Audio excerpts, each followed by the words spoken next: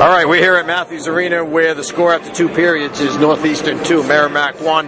Mike Macknick and John Leahy with you. Our guest here is from the Mac Report, and that is themacreport.com. Also the Eagle Tribune, College Hockey News as well, where he's a senior writer, and it is Mike McMahon. And first of all, Mike, this game here, I thought in many ways a lot like last night's game, kind of disjointed for Merrimack, and not the kind of game I think that they wanted to play. They like their, puck possession is their style. Alfred Larson said it with us between periods, trying to get pucks deep behind the defense and going after them. They haven't been able to do that as much this weekend as I think maybe the 2 previous weekends against Providence and Notre Dame. Any thoughts on why that's been the case? I think they're just starting to face some better competition. I mean, Northeastern's record is what it is, but I still think that they're a pretty good team. Offensively especially, I mean, you look at the talent they have up front, they're going to be able to score some goals. And I think, they've started really with that Providence series. The shots on goal and shot attempts have started to get closer and closer as they've gotten into league play. They still were winning those battles most nights, but they're getting a lot closer. Instead of out attempting a team by 25, now it's 8 or 9 or 10 or 11. So, like you said, I think they're just starting to play better teams, and I think that the gap in talent is starting to get a lot closer. I mean, a lot of these teams, mostly in Hockey East, outside of maybe 2 or 3, there's a big middle of the pack that I think are all pretty even. Yeah, a lot of splits around the league as well, and that's why, if you can pick up more than 2 points on a weekend, you look at Providence is only going to get 2 because they had the game canceled. BU, as it turned out, BU picked up 4. If they're able to, Merrimack here, if they're able to come out and get it, I'd say even a tie in this game helps them. If you get 3 points on a weekend, you get 4 points on a weekend, that helps to, I think, set you apart a bit from that middle of the pack there, which seems to occupy such a big part of the conference this season.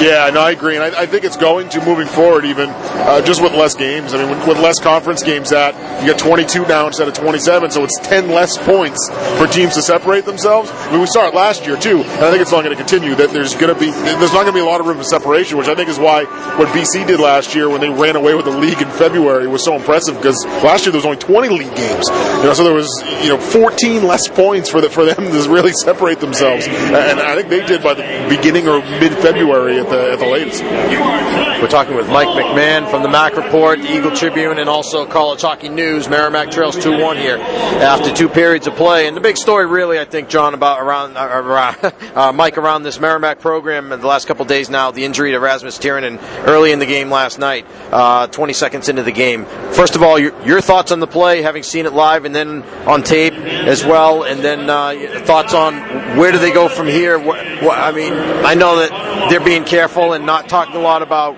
whatever the status may be of Rasmus Tiranen, but what do you think? Might we see him next weekend? Might they give him the weekend off with it being a non-league couple of games or so on? What do you think?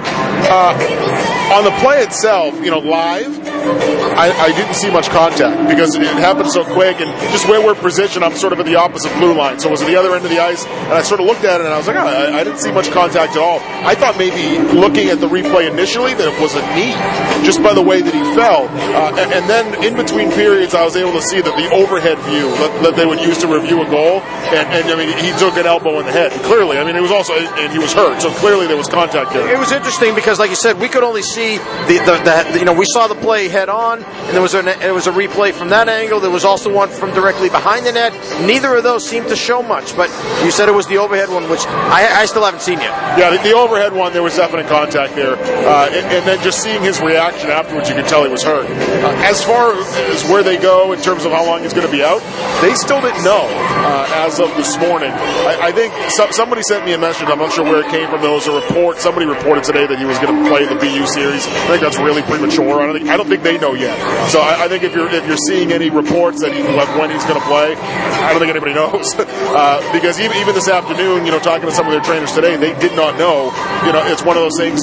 If it's a concussion, no one will confirm it's a concussion on the Merrimack side. I think because of HIPAA, but clearly it was a head injury, so it's a concussion. You never know with those, and I don't think they knew really how long it's going to be. I would be surprised to see him play next weekend. I think there's a chance we see him play against BU, but even after that BU BU series, and then have a month off after that. So I think, by the time you get into that Minnesota game, the 2nd or 3rd of January, that's going to be a month and a half in between the injury and when that game is. I think for sure he's back for that Minnesota tournament. I'd be really surprised to see him next weekend, and then I think BU at this point is probably 50-50, because I know as of 5 o'clock this afternoon, they weren't even sure what he was going to be like, this week and then, in the weeks to come.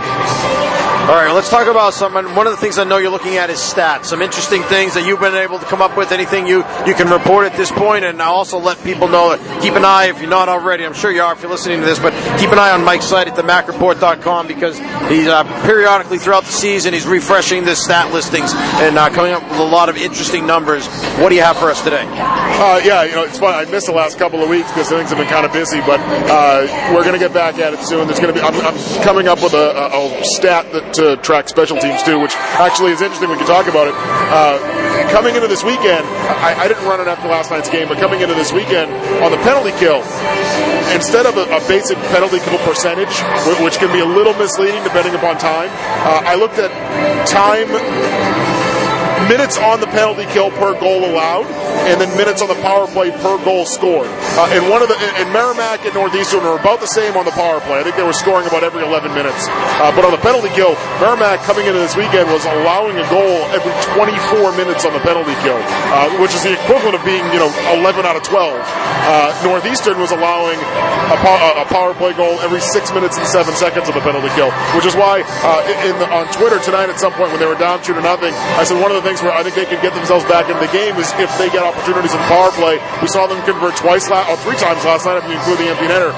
But that's an area where Northeastern has definitely struggled, and it's an area where I think in this third period, if they get some opportunities, that's going to be the place where they can get themselves back into this game. Yeah, and they only have had the one chance. I know that's been a focus for Northeastern tonight, is staying out of the box, and they certainly have done that.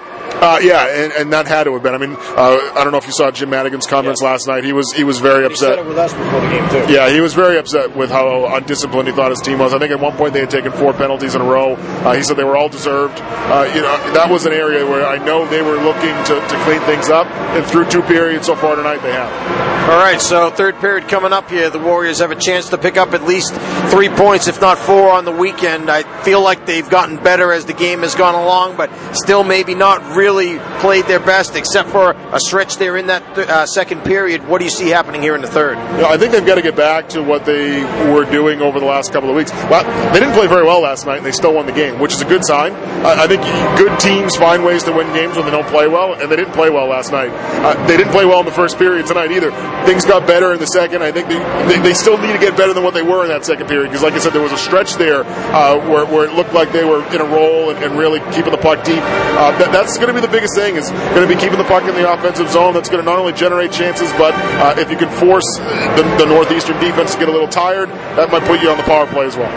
All right, thanks a lot, Mike. We're going to go to break here, but thanks for joining us. Again, we wish your wife, Kristen, continued health and happiness, and hope she's doing better, and hope you guys have a good Thanksgiving. She is. Thanks, Mike. All right, Mike McMahon's been our guest here, second intermission with the Warriors, trailing Northeastern 2-1. John and I are back right after this. This is Warrior Hockey.